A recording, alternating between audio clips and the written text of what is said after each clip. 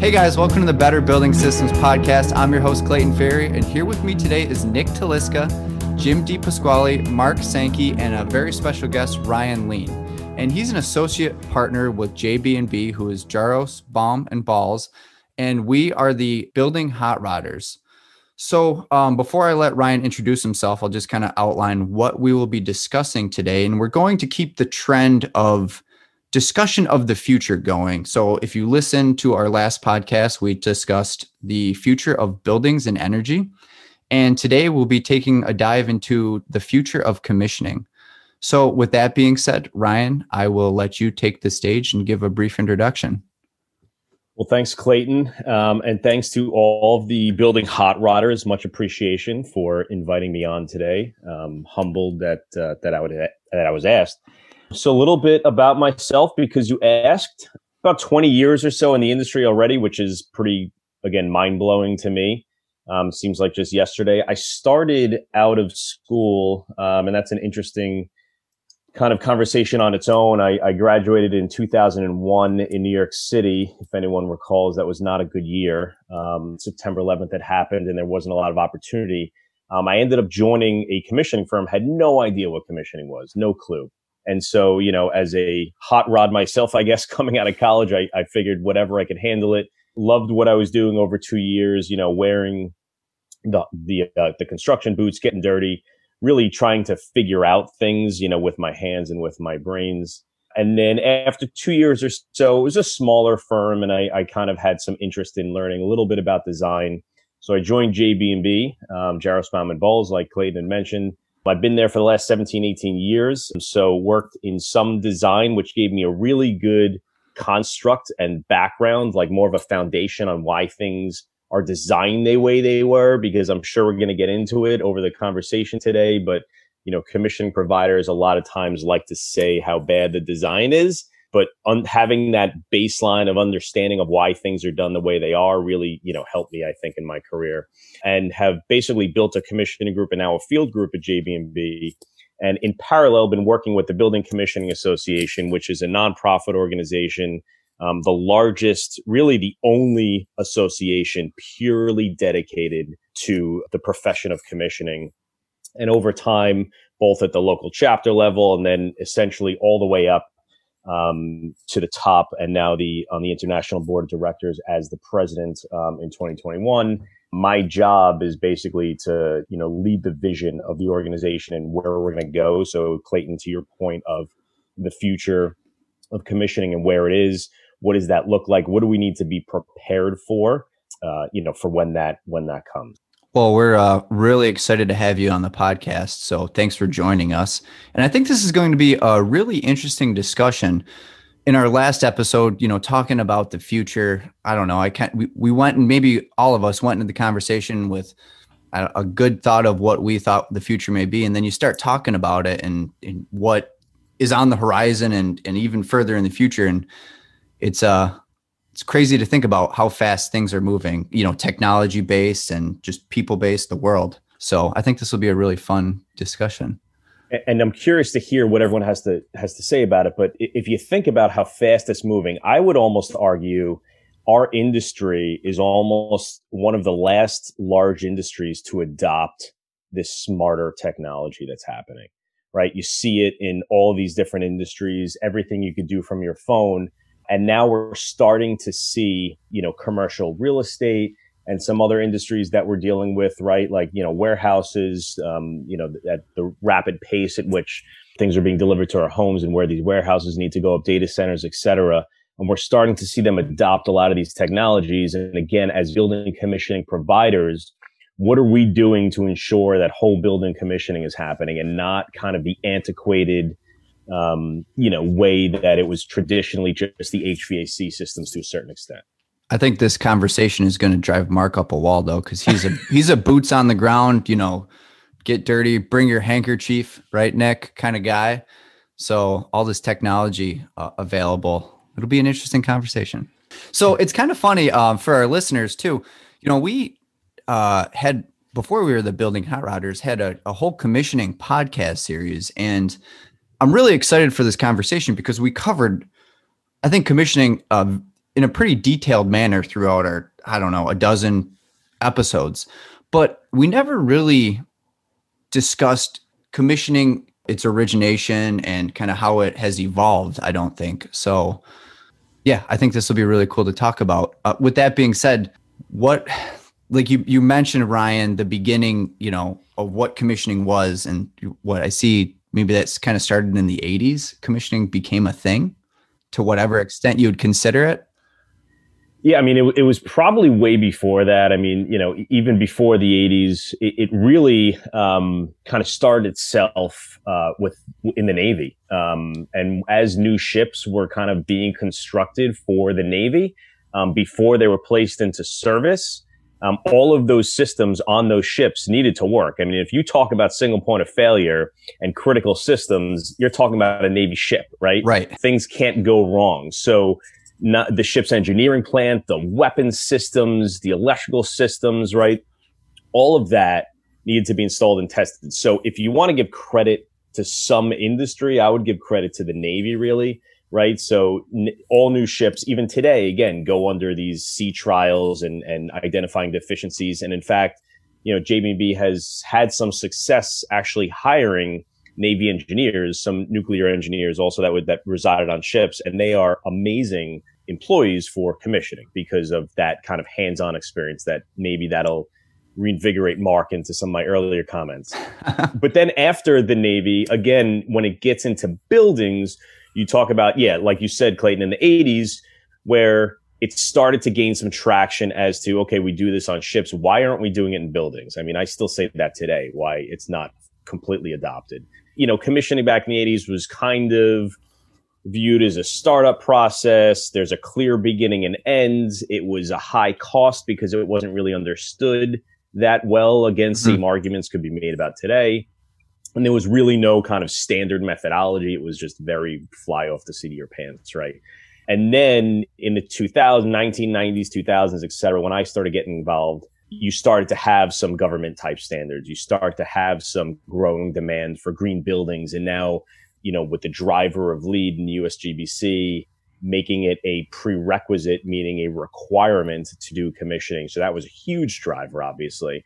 But now you have a more diverse mix of players in the market. You have more standardized protocols to a certain extent, right? You could argue they're not completely aligned. You have better access to qualified engineers. Also, again, another topic you could talk about, who's really qualified.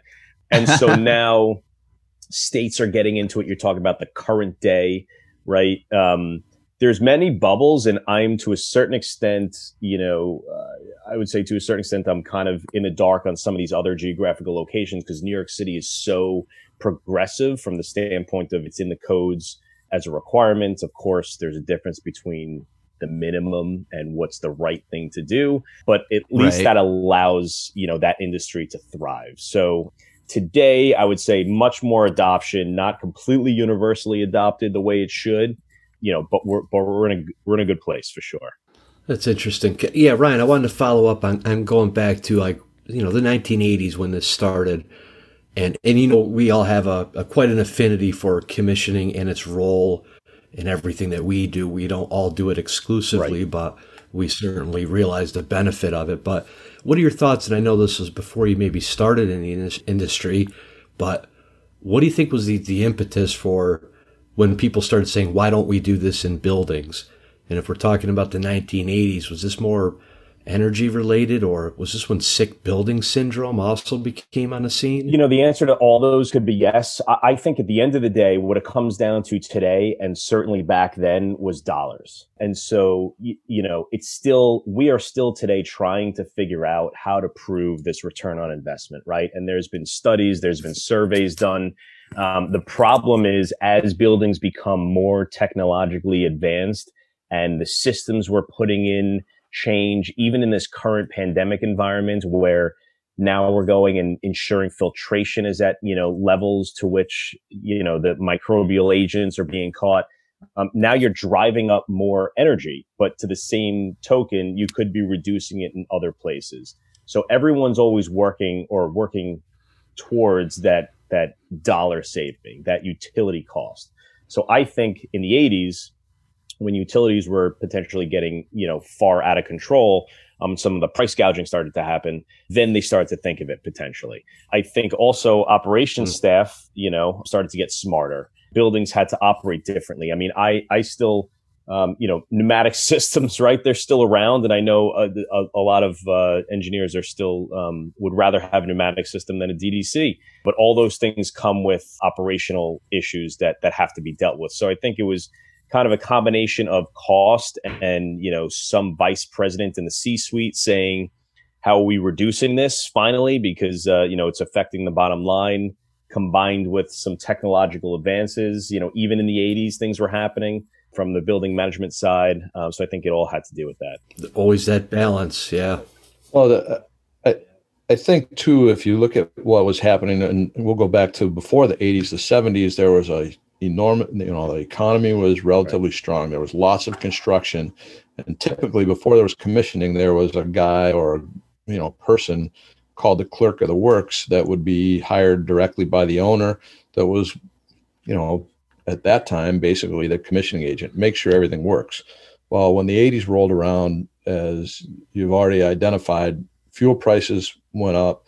There was, I bought my first house in the 80s, and I was elated to get a 13% mortgage. Oh, man. So, you go back to that, there was hyperinflation on the energy side.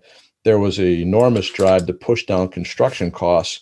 And the first things that felt pressures were any services or intangibles that could be eliminated. So the first thing that went was the clerk of the works. The second thing that was compressed was the percentage of fee that would be ascribed to the engineering firm. So engineers that were typically involved during the startup process pushed that out of their scope. So no longer do we have technical resources available during the startup period to manifestly understand and put a rubber stamp or a sticker on it and said this was all good. So there was a huge vacuum of technology and technical ability to determine whether a building was or wasn't good, and hence the systems grew and became more complex, and the need arose and was almost immediately filled by the commissioning process, which, as you said, came out of the Navy and the nuclear programs.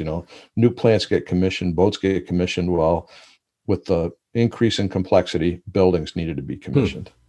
Well, it ties together kind of the elusive hunt, as Ryan was talking about, to prove the return on investment.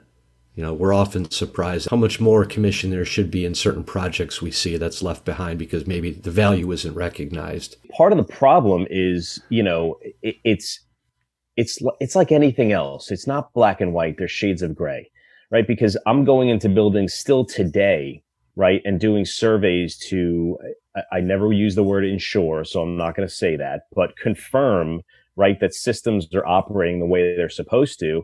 And I'm finding outside air dampers that have been literally locked shut for years, right? And so, in order to get occupants back in the buildings, we want to make sure the air change rates are, as they should or more, the filtration is correct, et cetera. And so by doing that, I'm commissioning, right? I'm functionally testing that an air handler is working the way it's supposed to, but I'm also driving up utility costs. Yeah, right? absolutely. So the return on investment isn't great look on paper for that particular example, although the payback in theory that no one's getting sick and people are able to work is, immeasurable. So it's hard. It's kind of that invisible thing that sometimes is difficult to measure. Yeah, but then you could go ahead and say, you could also have prevented simultaneous heating and cooling or, right, valve hunting and all that stuff that does save energy. So, correct. Or, worst case is you get a lawsuit. Oh, yeah. And don't kid yourself. That's reality. Yeah. That's expensive too. Sick building syndrome. Somebody gets a headache. They come in and find your building with a dowel board over the outside air dampers, and it happens. Guess what? Somebody's paying. Oh, yeah. The interesting part, though, if you read some of the original literature that came out of the USGBC on why green buildings, they talk about natural light, they talk about increased ventilation, right? And those things tend to drive sick days down, like you mentioned, and also engagement up, right? More awareness, less people falling asleep at work, things like that. So, there's also those other kind of considerations that are hard to measure. Although financially, again, if you're a firm that operates with hours that needs to get things done, then you're driving your bottom line up, even though your utility cost may be slightly higher, right? Because now you have more glass, which means more cooling and more outside air for people. So it's constantly a trade-off. Yeah, I agree. So, and that's probably why, like, even today, there's still maybe a struggle to convince building owners that commissioning has value. And that's probably why there's some legislation to whatever extent to require it. But as we've all seen and maybe experienced firsthand, not being the ones doing it, there's still the just go in and check the box kind of commissioning going on, which. Well, and honestly, we make a lot of our business on the forensic side of engineering. And typically what you find is when you go into a building where they're having issues, they're, experiencing either poor ventilation, uncomfortable conditions, widely variable internal conditions, you can pretty much assume that the building hasn't been commissioned. And it's almost a one-to-one correlation between either lack of commissioning or the quality of commissioning and the ongoing operational problems that the building's experiencing. So this is like the old Pennzoil commercial. You can pay me now or pay me later, but it should be done. Paying later always costs more too. Exactly. Yeah. And that's, sometimes we like to say the saying, well, the difference in cost pays for a lot of Tylenol that someone's going to have to take. But it's not also a static thing, meaning, commissioning, a lot of people equate it. First of all, a lot of people equate it incorrectly to startup, and we know that. But also a lot of people equate it to a single process that happens once. And when you think of the lifeline of a building, no matter what it is, whether it's a warehouse, data center, hospital, commercial office building, the design and construction, call it anywhere from 2 to 5 years, depending on the size or less. The entire lifeline of the building is 50, 60, 70 years. So you're talking about, just that first 5% maybe to a certain extent. And so, anyone on this call, right? We can go into a building and make sure that something's working on Tuesday, and on Wednesday, in theory, something could happen, right? It could be a manual error. It could be an automatic error. Some valve could go out of calibration, et cetera. So it's not a one-time thing. And that's the hard part also, because when you're selling commissioning and trying to provide value to your client, it also depends what budget it comes out of, right? It could be the capital budget. It could be the operating expenses. Most likely on a new construction project, you're competing for the cost of the build, which may not be translated to that who's going to run it and operate it. So it's, it's difficult. And so is it coming out of my pocket or is it coming out of someone else's pocket? And who's getting the benefit, right? Which is always an interesting kind of conversation that we have to have as commissioning providers versus like an architect or an engineer that has that's purely out of the construction budget, because once that's done, then the building is up and you don't necessarily have to look at it too often unless you're making, moves, adds, or changes. Oh, great points, Ryan. I really think that is a key part of it. You talk about if it's a persuasion campaign or, trying to demonstrate the value of commissioning, but a lot of it has to do with the paradigm in which we're looking at it. Is it a one-time thing or a combination of both? Obviously you want to set things up appropriately to start, but there is that longer term in mind that you need to focus on as well. Yeah, exactly. I don't know. I have to imagine though, obviously like the continual commissioning is important, but like to what extent is there like a correlation between, quality commissioning and the need for continuous commissioning? Like, if you go in and you pay top dollar for the best commissioning agent, at the construction phase, start it up, it's commissioned, everything's working perfectly, tuned perfectly, so on and so forth. Could one argue that obviously things change, but maybe since it was set up and commissioned properly, you have a little while until you have to be too concerned about things? I don't know. That's a function of so many variables. And I understand, yeah. Especially, I mean, Nick, how many projects have you been on, ESCO projects, where on day one or year one, the cost avoidance is as expected, everything's hunky-dory, and then you start to see degradation and worse degradation, and you go back in during the M&V process or as a separate process, and you find out, oh, this is overridden, this is turned off, this has been added, this has been adjusted, and there's been no commissioning or recommissioning done in any way, shape, or form. I mean, it's an inevitability. Yes.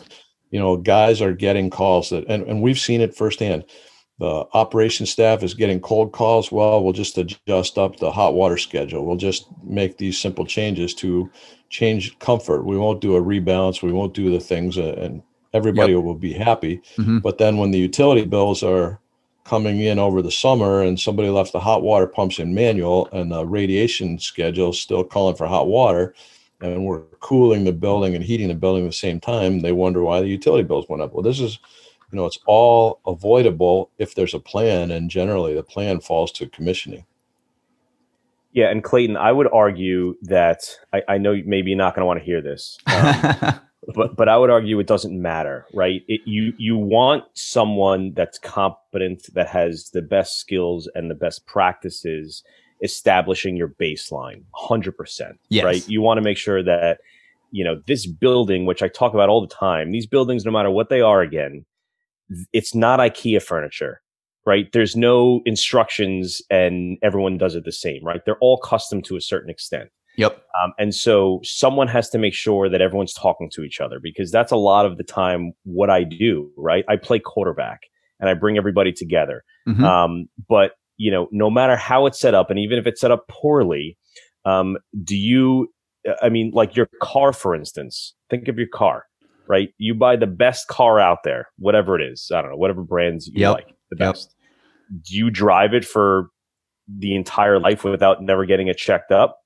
No, you're absolutely right. You know that they set the car up perfect when you bought it, right? Yep. I mean, the steering wheel was perfectly aligned, and your radio stations work, and whatever else there is now, this new technology. But at the end of the day, you get it tuned up. You have an oil change, right? Yep. There's moving parts in buildings, and there's real human beings and people that mean to do the right thing, but sometimes, like you were saying, for a cold call, instead of figuring out that there's, a broken damper somewhere, or, you're simultaneously heating and cooling, you jack up the set point. And that's obviously wrong. And guess what? People are busy, and it's left and it's forgotten about until someone goes in and does an assessment. So my argument always is always do the right thing at the beginning, and always realign at some interval. I can't argue with that. I completely agree. It's just interesting looking, on, I guess you consider me having limited experience in the industry, just getting in. It would have been 3 or 4 years ago. We spent a lot of time, boots on the ground, on a very, very big, pretty complicated project, commissioning. And, we got down to the PID control loop for all of the air handlers, VAVs, so on and so forth, and made sure it was perfect. And everything's been running, I would consider, pretty smoothly all the way up till now, Mark. And this has been, 2 years. And then we just got off a job, or we're on a job that commissioning wasn't done too well. And it's been a year-long struggle. So I just trying to bring it in perspective, I guess, on that regard, from what I see too. It goes back to those fundamentals, Clayton, that Ryan was just absolutely talking about. I mean, do it right from the start. And you guys didn't go in there willy-nilly. You knew what the plan was, and you stuck to it, and you adjusted when you need to. It's amazing we all agree on all these things, but yet we still see so many, complications out there. So what is the Building Commissioning Association doing about this? That's a good question. Well, thanks, Nick. We've been around since technically 1998. We were incorporated in the state of Washington in 1998. We changed our name to the Building Commissioning Association in 1999. Originally, it was the Northwest Building Commissioning Collaborative. And when we talk about the history also, commissioning was more prevalent on the West Coast. I don't like giving the West Coast credit for a lot, but I'll give them the credit here. They were more progressive than the East Coast for sure, and the center of the United States when it came to that. So our mission, like the mission of the Building Commissioning Association, is to drive the built environment to the highest levels of optimization. And I know, again, that's kind of I like to say BHAG, the big, hairy, audacious goal. I use that term quite often. And that's kind of our big goal, right? Make the world a better place, kind of one building at a time, one step at a time. I like to say that commissioning providers are the superheroes, right? That are, not known to the everyday man and woman out there. So the mission intentionally has no commissioning in the word. Right? In the phrase. It's to drive the built environment to the highest levels of optimization. So that just means, again, doing what we're talking about on a day-to-day basis, have commissioning be the mechanism or some other, means that you get there. But make the buildings that we're working in every day, a better place. So, and like I said, it's the only association dedicated to commissioning. There's other associations out there, but a lot of those associations that are out there are either tied to other things like ASHRAE or balancing organizations, et cetera. We're the only ones that just focus on this, which is important because then at the start of this podcast, when we talk about whole building commissioning, we're really talking about providers that do everything, right? From fire alarm to cellular to electrical systems, and then of course the core kind of HVAC. And our membership is wide. We're international. We have right now, about 1,100 members or so, 30 outside the North America. We actually have a lot in Canada. They are very progressive also. I love our Canadian members, very, very active. And then, of course, we have certifications, both for the firm and for the individual. We have local chapters, like I mentioned, which is so important because, commissioning to a certain extent is kind of parochial, meaning, I've talked to people around the country that do commissioning, again, on the West Coast versus where I am in New York City. And it's slightly different. Again, the overall process is pretty much the same, but how they go about handling meetings and working with people is a little bit different. So those chapters kind of help in those different geographical locations, work with, and it's interesting because like some other associations, you're really dealing with your competitors all the time, right? I mean, all of the members, not all of them, but a lot of them are commissioning providers, and in theory, they're competing against each other. But the nice part about it is that, we're always trying to share lessons learned in the goal of bringing up the industry together and making it better, making people more educated, making owners and clients more educated about what's right and wrong. So that's kind of, Nick, to answer your question from before. Granted, we're not holding classes on saying, here's what you need to know, but just by more visibility and training, and everyone who joins the association needs to sign the best practices, which basically means that everyone's doing, right by the client and trying, again, to establish that baseline that we just talked about to the best extent possible, so that when I lose a job for commissioning to one of the other members, I can sleep well at night knowing that client essentially is getting the right work versus someone else, that's not aligned in the same kind of respect. Absolutely. No, and undoubtedly you've seen the impact the association has made over the years, and I'm sure your membership has grown and continues to be a big influence on buildings. And we talked about the past and all the changes, and certainly going forward, there's no defined trend of how things are going to look, and a lot of uncertainty. So now more than ever, seems like a very important group to be involved with with your buildings. I think I have a question. I think a recurring theme I've noticed in the last couple of podcasts comes to like retro commissioning or some sort of yearly or some sort of testing. We've had some conversations where I think all of us have seen outdoor air dampers, walled over, locked shut. Things that could impact the public health, especially after this pandemic. Things we've seen, simultaneous heating and cooling. And, like fire protection systems, they get yearly tests, but like a building's ventilation system or HVAC system, in these larger, more complicated commercial systems serving the public, they tend to, as far as I know, there isn't any legislation or regulatory requirements for any type of yearly testing. So I guess, Brian, do you have any thoughts on that and maybe some insight onto where that may be headed? You're right.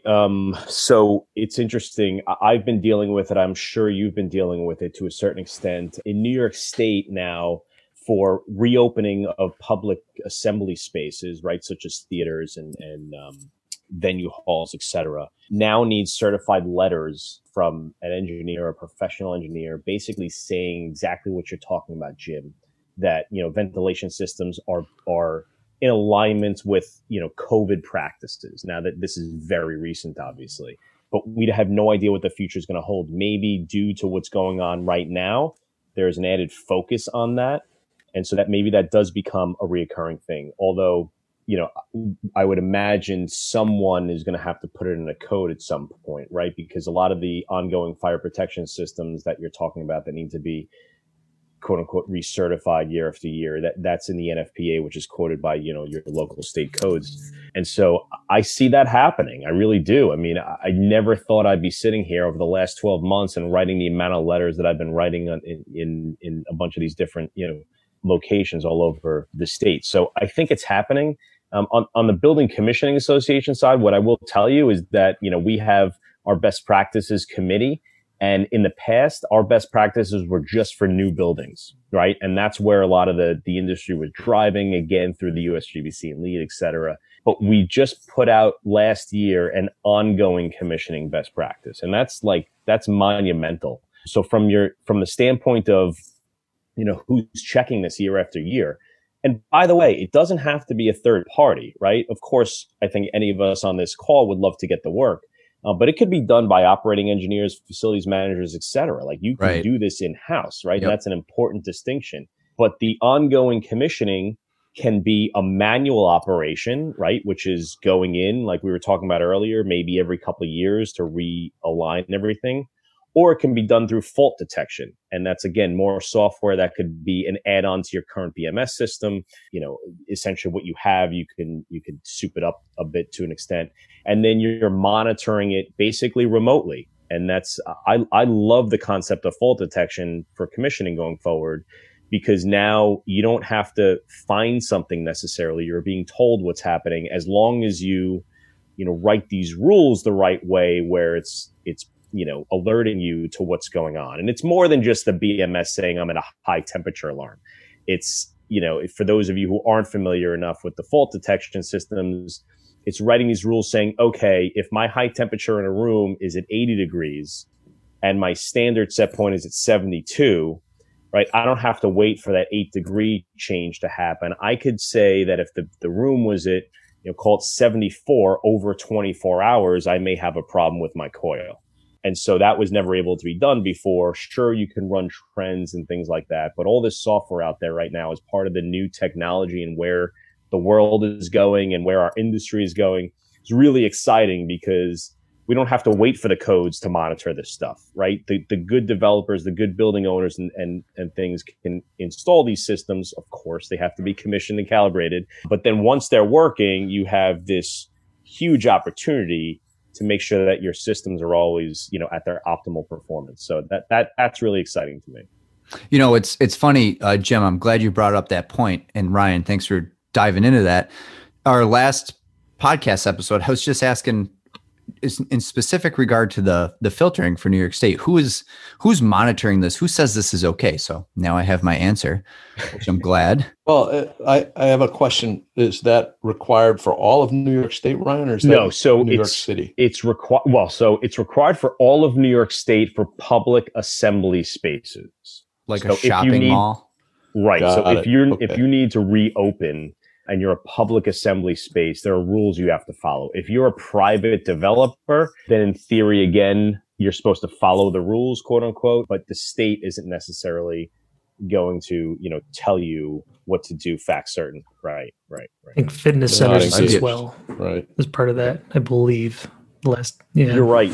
You're right. That, you know what, that Jim, that came out a while ago, actually, when they started to reopen. And so the public assembly is a little bit new, because you can imagine people are probably not, ready to go back to a movie theater or concert hall so quickly. Yeah, that's interesting. I'm glad that if you're following through on the Building Hot Rodders series, our questions have been answered today from our last episode. So that's cool. So, but Ryan, I agree with pretty much everything you just said, but I've been developing a weakly held opinion. I could be convinced otherwise. I need you guys to help me here. These publicly, I'm still stuck on this idea that like ventilation systems and HVAC systems are not periodically tested or certified. We'll use the analog of fire protection systems. There's an expectation by the public that when they walk into a public building that, the fire protection system is going to work as designed, or, it's been tested, or you expect it to be tested in a working order. I guess my disagreement would be on who's responsible for doing that. I'm starting to notice a trend where, like, a building owner, if there's not like a direct, if they have a direct cost where they have 100% increase in cost, but the risk may be a tail risk and not something that is quite as apparent to them. For example, maybe someone getting sick and then having their ventilation system blamed. I'm starting to get the feeling that may require third-party testing or some sort of third-party certification for buildings that are open to the public. I guess, what do you guys think about that? Rather than like self-verification. Yeah, the things that get tested, whether they're fire alarm, elevators, whatever they are, you're right. There's a direct and immediate threat. So now we introduce this third set of systems, be they HVAC or ventilation, however you want to call it, and the risk is intangible. And if I'm, the building owner or the developer or whomever pays the bills, they have to look at it as who pays for this. And if it's me, those costs have to go somewhere, whether it's in higher rent or whether it's in some other mechanism, or if there's no downside, no penalties, it won't get done. There has to be a carrot and a stick. I would say it more bluntly. At the end of the day, if someone dies in a fire in your building, they died in your building, right?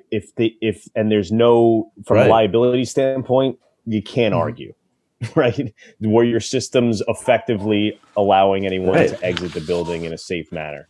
If someone comes down with a horrible, respiratory disease, how do you know it came from the building? Yeah. So, I hate to kind of argue that point, but at the end of the day, I mean, until there's some better way to clearly define that which is, happening in your building from that standpoint, it's going to be hard. I think what's going on today is going to change it a bit, but not effectively, 180. I agree it'll be hard, but just take a look at a couple of industries, like the asbestos industry, for example. Was your illness caused by exposure to asbestos? Or fiberglass? There's a class action lawsuit. So now if you potentially either got some illness not COVID related, or worse, an illness that is COVID related because you were in a sick building, it's not just a single individual you have to deal with. It's the class action lawsuits. I would much rather deal with a single individual than a class action lawsuit if I were. Yeah, I mean, Legionnaires is the same example, right? And it's a hell of a lot cheaper, to fix your outside air systems and deal with that later. But it's kind of like the insurance policy, right? Do you want to pay for insurance now or deal with the consequences later? I hope it's the former, to your point, Jim. Yeah, it's an interesting discussion to have. I'm glad we're going through it today. So thinking about maybe what we just talked about can have a little bit of effect, with what about how does technology come into play with this though, as well? Like you were saying, you can have systems that now monitor, any BMS system can monitor and alert you of an issue and tell you what's going on. Maybe something like that'll end up coming into play with air quality too, if people start paying more attention to. Yeah, I mean, it's interesting. I just actually published an article on LinkedIn yesterday about this, but there's a lot of indoor air quality monitoring going on right now. Some of it's temporary, some of it's permanent. And it's all, again, especially in New York City, these high density areas where you have large commercial high rise buildings where, developers are doing whatever they can to kind of make it a place for people to come back to work. So what can they do? Well, let's be transparent, which I love, and let's show what's going on in the space. So it's not, an assumption or a statement without fact, but, it truly is what's going on. Is that going to be the future? Are we going to have these indoor air quality monitors? Are we going to have, again, going out to the technology, there's social distancing cameras out there, right? Oh my gosh. How close are you to someone else? There's going to be scanners in the building potentially, right? That as you walk through the door, you're going to see what your temperature is on your forehead, right? And if it's red, or if it's over the limit, 100.4, whatever that temperature is, right, then ultimately you're going to be asked to leave. And so I think there's going to be a point in time, and I've been hearing this a lot. I don't know how I feel about it, and I'm curious to hear how you feel about it. But I'm hearing a lot about, this is almost a point in our lives in time, in our generation, where it's going to be pre-COVID and post-COVID, right? That which we did before this will never be the same anymore to that which we're going, forward. And so, we're all connected to our phones to a certain extent, maybe some of us more than others. I fall into that latter category. I can't get it off of me. And, when we walk into buildings now, we may not have IDs anymore. The phone may just tell us which elevator to go to. And, when we want food, it may come to our desk. When we want to potentially change the HVAC, we may have personal air adjustment at every seat. So things are going to be different. And again, I think commissioning, generally speaking, is going to touch all of it because, the more automation doesn't mean less human interaction. Typically, at least right now, it means more, right? Making sure that we talked about that baseline is established. I will say, I agree just because of, the evolution of technology and the cost and everything, where we'll be able to use technology to, improve people's lives, make it easier to do whatever, or just have access to more things. But in the regard to COVID, I'm really interested to see how it plays out, because part of me, I don't know, maybe this sounds horrible to say, it just thinks that it's just going to kind of go back sort of to the way it was before. I don't know. It's horrible, Clayton. I know it's horrible. People are just going to go back to, cramming themselves in a subway, and it's never going to get cleaned. And, we're going to close our outside air dampers when people stop thinking about ventilation. And, I think it's all connected to what Jim brought up with, who's checking these things, what Ryan's talking about with transparency, which we are in a whole new era of transparency, and we should demand this, from places where you have that expectation of feeling safe. I get that. Yep. The technology on top of that, the fault detection, I think is very interesting. And I agree, it's not, boots on the ground, but, there's a time and a place for that. And there's a time and a place for, distributed technology and everything, and to use it to make the buildings better. But like we were talking about, I don't know if it was last episode or not, or maybe always we talk about it, but if you go into buildings now and say, well, now you're going to have, whatever, extra filtration, more airflow. And then you realize, whoa, you guys weren't even ventilating your buildings before. Exactly. This is going to hurt. Yeah. I mean, that's when it becomes a big problem. And then I think it goes back to Clayton, what you were just saying. Then people are like, okay, nobody's looking. Let's tighten it down. Yeah. Nobody's gotten sick. Yeah. Whatever. Well, but not to,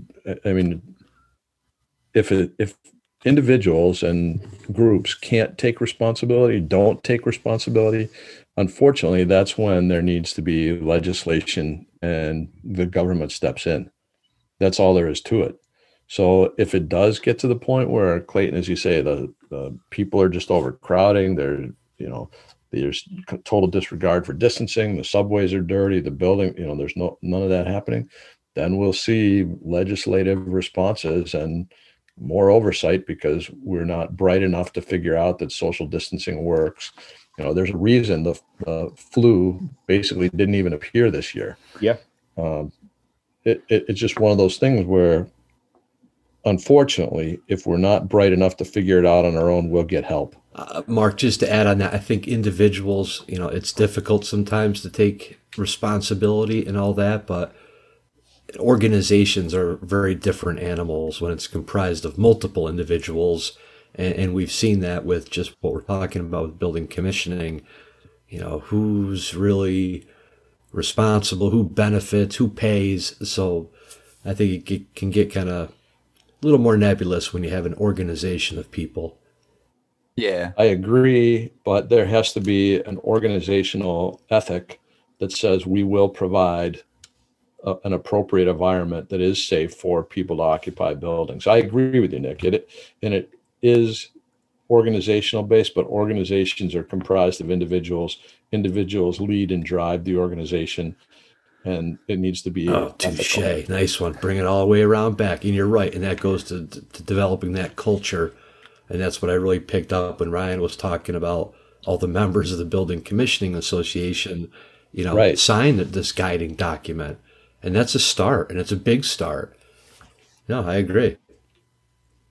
Yeah, and Clayton, I don't know if you've been on a lot of subways in Manhattan. I could tell you, I will never in my life, mark my words, and we could do another podcast in years. I will never go on again without a mask in my life. I'm not kidding.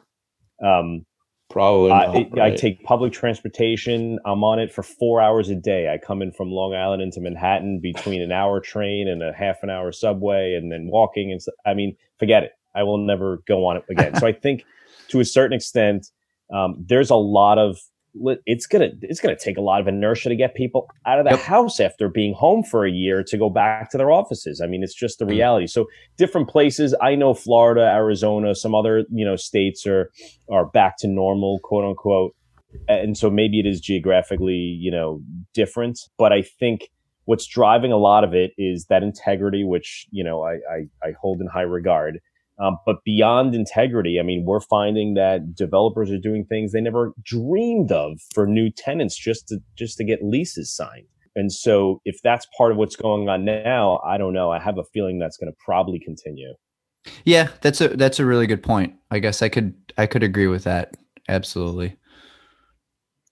I think that will bring us to our next kind of part of the discussion too, actually, is, the future of commissioning and the available technology. And I was really looking forward to this part of the discussion. And I hope Mark speaks his mind because he's been quiet so far. But, there is just so much available technology, like we've been saying throughout the entirety of this episode. And, my core understanding of commissioning and beliefs is boots on the ground. You need to be there to see whatever system you're looking at operate. If it's an air handler, you need to see that chilled water valve open and close, and your outside air dampers, look at everything, feel, touch, smell, hear, that all comes into commissioning. But, with the availability of technology and maybe the potential of people not wanting to get out or not wanting to be crowded or whatever, people are going to maybe lean towards that technology to help with commissioning.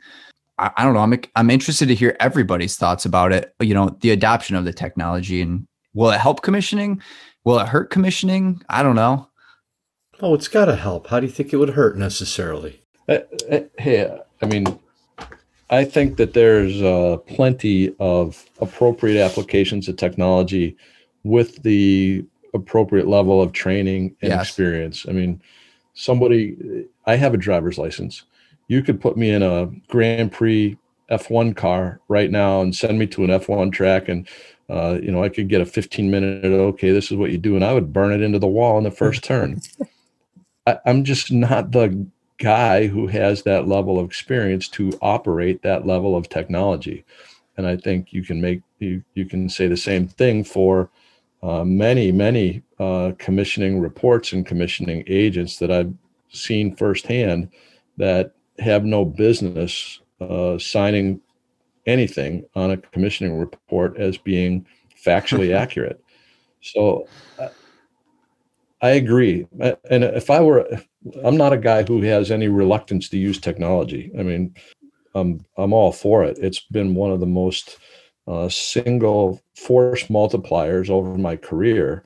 And I've seen technology come a long way in my career, all the way from the introduction of cell phones and faxes to the level of automation that we have now, where technology is awesome. And the formalization of the processes is absolutely necessary. But at the same time, you have to have a level of training that keeps pace with that for the appropriate application of that technology. Yeah, and to the point of how could it be worse? It's like kind of feeding on what Mark said. It could be worse if we don't go out there, if we don't put the right people to utilize the technology right, if we're just mindlessly, accepting things at face value without, like, you were mentioning, my team will never just check VAV boxes from a BMS system. Never. Right. Right. You put your head in the ceiling. Yep. And you make sure that actuator is driving, open and closed. And there's no ifs, ands, or buts. Right. But there are other, potential people out there that will trust, the BMS, just looking at it face value. And listen, I could argue it both ways. Right. You want to make sure that the BMS is good from the get go. And then you have some, better understanding of doing it from the BMS. But technology to me is more like coupling that interaction, that human, like commissioning to me is people. It's people. Yeah. Like, you know what I mean? You could throw all the technology and processes and other things, but it's about, bringing everything together on a project. And so the interesting thing about fault detection and that technology is, like we talked about, you set up the baseline accurately at the beginning, and then you can trust the data. And then when the results come in, that tell you might be, overcooling in a space, you use that human brain power to figure out, okay, why? Let's go investigate. Let's see what's going on. So to me, I'm excited again about the new technology in the future, but it's coupled with that human interaction, I guess, to the extent that, also we can leverage drones. I don't know. Like, I've been hearing about the drones are going to drop off my Amazon package. I've yet to see it. It's going to happen. I feel like it. Yeah. Yeah. But is that going to happen also? And maybe, right. Maybe, more for architects maybe than engineers, but, seeing roof shingles and the status of that, where you don't have to be climbing on the roof is huge. Yep. Someone actually I just got an email yesterday because we do some laser scanning as well. And I just got an email yesterday about that robot dog from Boston Dynamics, I think it was. Oh yeah. That now it does laser scanning of machine rooms and stuff. So like that stuff is really cool to me. But again, someone has to model it. It has to be accurate. So it's all coupled. I don't think we're going to get to the Terminator doomsday scenario where robots are taking over. At least maybe in my generation. I don't know about my kids. But again, it's all good stuff in my opinion. We're going towards a better world. But it's not removing the need. You can't supplement it with just people. Right. You need people still. Yeah. I mean, it's the same, like, you think of doctors, right? I like using analogies. Think of doctors, right? Lasers now do surgeries, but isn't there a doctor in the room? Like, has it reduced the need for, that human oversight? I don't think so. Yeah, no, that makes sense. Even telemedicine, people say, "Oh, I don't have to go to the doctor." Yeah, but you still need the doctor. Right. You got to be there sometimes to see, touch, whatever. So Ryan, I have a question from a process perspective. We have always kind of followed the ASHRAE process, which really requires/requests the commissioning entity be engaged with the owner very early on, hopefully prior to construction or even design in the commissioning process. What's your position on that? Your process engagement timeline as far as how you feel about that? Yeah, so you're referring to Guideline 0 and ASHRAE, and it does say engaging the commissioning provider, because in theory, if you look at the definition of commissioning and ensuring the project is installed, documented, and operates in accordance with the owner's project requirements, in theory, they're like the commissioning process, is supposed to be, again, you're almost a branch of the owner's, division, or you're basically an extension of the owner. Yeah. The reality is that rarely happens. And I think it rarely happens there would have to be another podcast about this, but that's fine too. It rarely happens because at the end of the day, right, there is cost implications, and it's money. That's right. And so, we find ourselves, I'll tell you, I flat out reject jobs that are done that ask me for, commissioning to file. I say, you have to go to someone else. I won't do it. But, can you be brought in, after the engineer and after the 50% CDs? Sure, you can. Can you still provide a lot of value? 100%. Is it better that you're a commissioning provider hired prior to bringing on the engineers so you can drive them to the owner's project requirements? I'll tell you, I write owner's project requirements after the design is done sometimes. But again, I still align the team to make sure we're all following the same path. So in a utopia, we're hired first. I agree. That's interesting because you're exactly right. I think that is the best of all possible worlds. If money were no object, and you could find a abundance of owners that agreed with that and said we can afford it, it would be perfect, and there would be a higher probability of better outcomes. But it just doesn't. I just want to make clear though that like the commissioning process doesn't necessarily provide less value if not brought on in that early phase. It's just you start to potentially lose some opportunity for added input earlier in the phasing, right? Things may be found later. I agree. It may cost more money later because if it was earlier, it was just some lines on a paper versus, actual purchasing. So it's never a bad time, again, except if you're called when the job is done and you need to file. And then, I don't know, you're kind of out of luck. Agreed. We could do a whole episode about that. Yeah, I mean, honestly, and if you do get roped into that, and we've been roped into it a couple of times with customers that have multiple sites, in different states, et cetera, and you get brought in, you inevitably end up as the guy who has to sleep with a guard outside their hotel door because everybody wants to kill you at that point. I agree. Is there any final thoughts? Anything we still want to keep talking about? Anywhere we want to drive the conversation before it gets wrapped up? Boy, I don't. A lot to think about. I mean, there's a lot to absorb. Minutes were just a lot of content in there, guys. Yeah. One of my favorite quotes from Ryan, though, was when he said, "Commissioning is people. It's about people." I like that. That should go on a T-shirt, maybe. Yeah, there's another T-shirt. Oh boy. Yes, I've argued in the Building Commissioning Association that our tagline should be "It's the people, stupid." But obviously that was shot down. A little blunt, but no, I agree with you. And I think that helps keep the whole industry grounded as we get into this new, and it's always a new evolving technological landscape, and the user experience gets better and easier, but the back end gets more complicated. And I don't know if I said it already, but we've lamented in previous times about just, will people understand the site charts and the basic engineering that goes as the software becomes easier to use and to utilize. Yep. Just like you were saying with the doctors, you still need, a skilled, experienced person involved. The people are essential to it. It's one of the limitations of what we do too, but it's a given.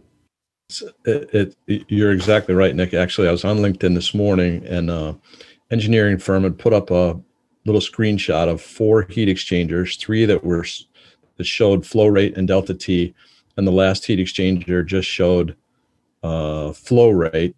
And you're supposed to solve for delta T, and they ask, what's the right answer? And I looked at and you couldn't really find a much simpler heat transfer equation, and solved it in my head. And there were about 25 answers, 10 were wrong, 15 were right. And they had all used computer simulation. Interesting. I'll have to look for this. Yeah, and it's a dangerous place.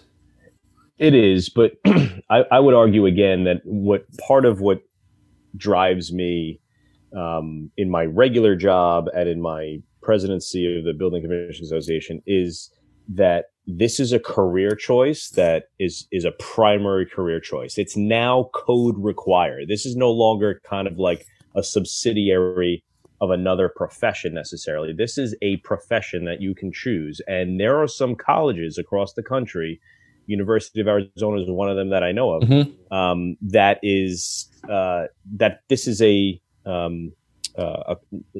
curriculum for commissioning. So we're going to have people over the next couple of years come out of school essentially, with that commissioning degree. And I'm really excited about that. And so of course experience goes along with it, but you can say that goes along. You wouldn't hire an accountant, on their own, or a doctor, or, an auto mechanic who doesn't know what they're doing either. Of course, experience is certainly a component, but I'm excited about just a new, all this fresh blood coming into the community, to this profession. And like Mark, like you were saying, we have to make sure everyone's trained so they understand heat transfer equations.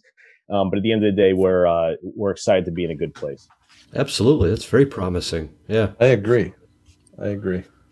Awesome, guys. I think this was a great episode. I hope to our listeners they left, with a little bit more than what they started with. And I think we did a good job kind of covering commissioning.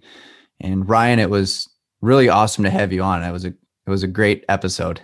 Yeah, very informative. Thanks, Ryan. Well, thanks for having me. And if there's any questions, your listeners are craving more about a particular subject, you just let me know. Alrighty, guys. Thanks for tuning in. Ryan, thanks for joining us. And, Nick, Jim, and Mark, the Building Hot Rodders. This was a great podcast episode. Stay tuned. Next week, we'll be discussing forensic analysis, getting to the root cause of the problem. So it should be a great episode to cover. And with that being said, have a great day, everybody.